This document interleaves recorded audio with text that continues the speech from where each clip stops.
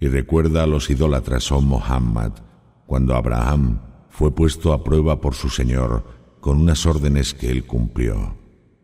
Entonces Allah le dijo: haré de ti una guía espiritual para los hombres. Abraham preguntó: ¿y de mis descendientes también? Allah respondió: mi pacto no incluye a los injustos que rechazan la verdad.